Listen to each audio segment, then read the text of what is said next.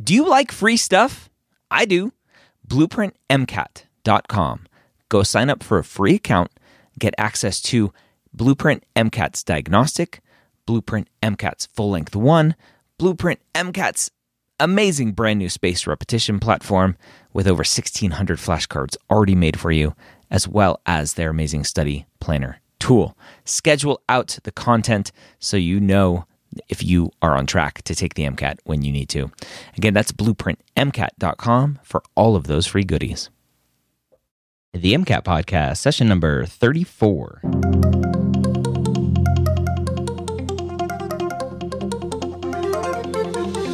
A collaboration between the medical school headquarters and Blueprint MCAT.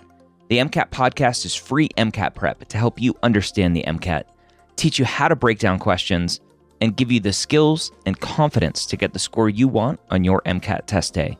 Learn more about Blueprint MCAT at blueprintprep.com/MCAT.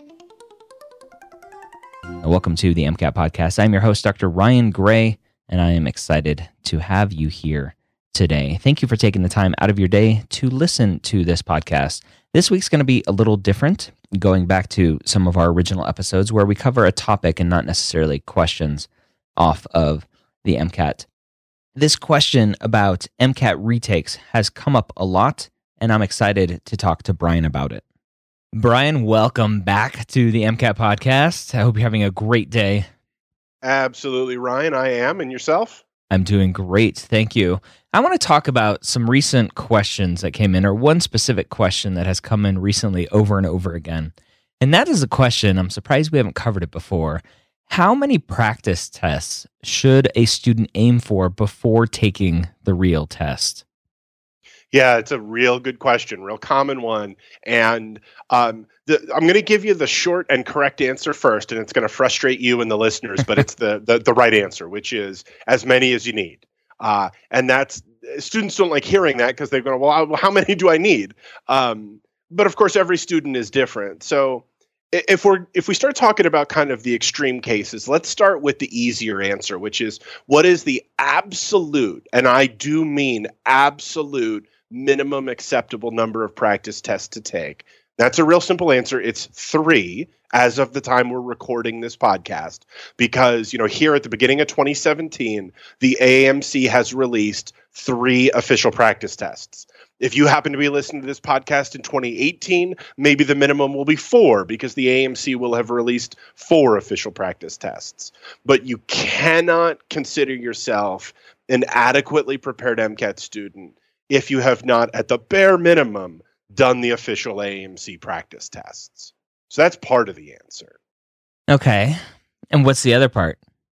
The other part is that number 3 may extend to as many as 7, 8, even as many as 9 or 10.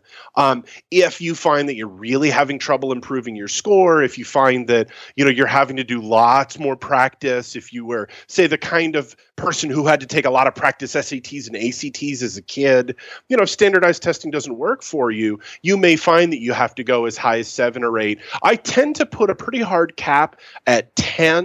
Because once you go past about 10 practice exams, you hit diminishing returns. And so when you hear these stories of students who are like, oh, I took 97 MCATs, I always wonder, what are you doing wrong? Why did you need to take that many? Sounds like you need to be reviewing them more carefully. Or maybe they were getting 520s on all of them. They just like taking them. Yeah, right. They're just doing it for fun, right? The rest of us put our feet up, put the game on, and open a beverage, but they want to take an MCAT. More power to them. Yeah, so typically 3 is the minimum. A kind of a normal amount, a good amount, would be something like 5 or 6. So you take 3 from the AAMC, you take 3 from a prep company like Next Step, 3 or 4, and that's a typical amount for an average well-prepped MCAT student. Something like 5 or 6 or maybe 7 full MCATs. If you need to go beyond that, that's certainly fine. But if you're reviewing them properly, there shouldn't be much need to go past, at the outside most, about 9 or 10 tests. And it's really, what's the end result they're looking for to determine if they're ready? Is it really the trend in their score, or is it just how comfortable they are taking it? Yeah, well, again, that's going to depend on the student, but there's definitely this notion of I have to score my pie in the sky, absolute dream goal MCAT score, and I have to get that score once or twice on a practice test before I'm ready. Students will have that very kind of hyper ambitious view. Other students will do what you said of looking at the trend. And if they see a solid upward trend, they know that they're learning from their practice and they're headed in the right direction and that they've taken enough tests after about that 5 or 6. Alrighty. I think that would cover it then. Yeah, absolutely. It seems like a simple question and it has a moderately simple answer. All right. So let me throw this one in there as one little twist. It was a student that I've been working with. He took his first diagnostic and got a 511. I said, dude, just take the test. Hurry up and take it. Get it out of the way. Would you ever, like if somebody just came in on a diagnostic and killed it like that, would you tell them?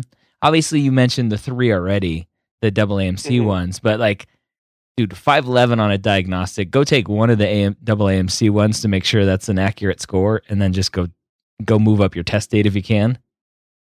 Yeah, that's a nice problem to have, right?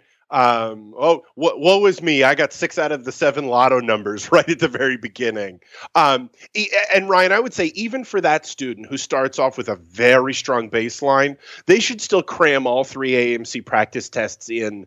Maybe they, instead of spacing them out, they cram all 3 tests into the span of just a couple of weeks. Like you said, to make sure it's not a fluke, to make them comfortable with the interface. They're totally at home with how the test is presented. And then after they've taken those 3, of course, they go take the real thing.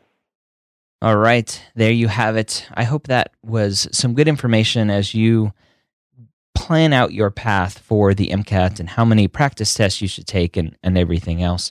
I invite you to go listen to the pre-med years. I did a great interview with Dr. Shika Jain about why you should still consider becoming a physician. I know as you're studying for the MCAT and you're going through this process and struggling and questioning why you're doing this, Dr. Jain has an interesting perspective and some advice for you to stay motivated. So go check that out at medicalschoolhq.net/226 or listen on the whatever podcast app you are using to listen to this. Just search for the pre-med years. I invite you also to check out everything that Next Step Test Prep has to offer. One of the biggest things that Next Step is known for is their one-on-one tutoring.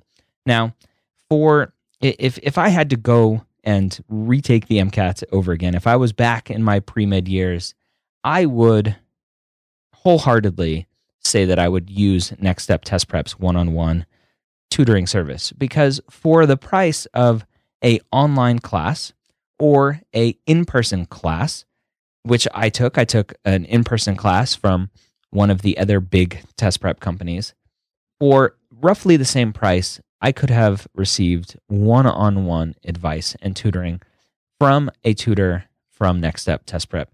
Somebody that's going to look at my skills, my struggles, and figure out the best way for me to move forward.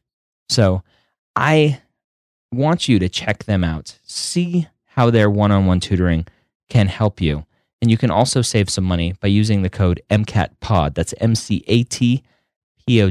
Go check them out at nextsteptestprep.com.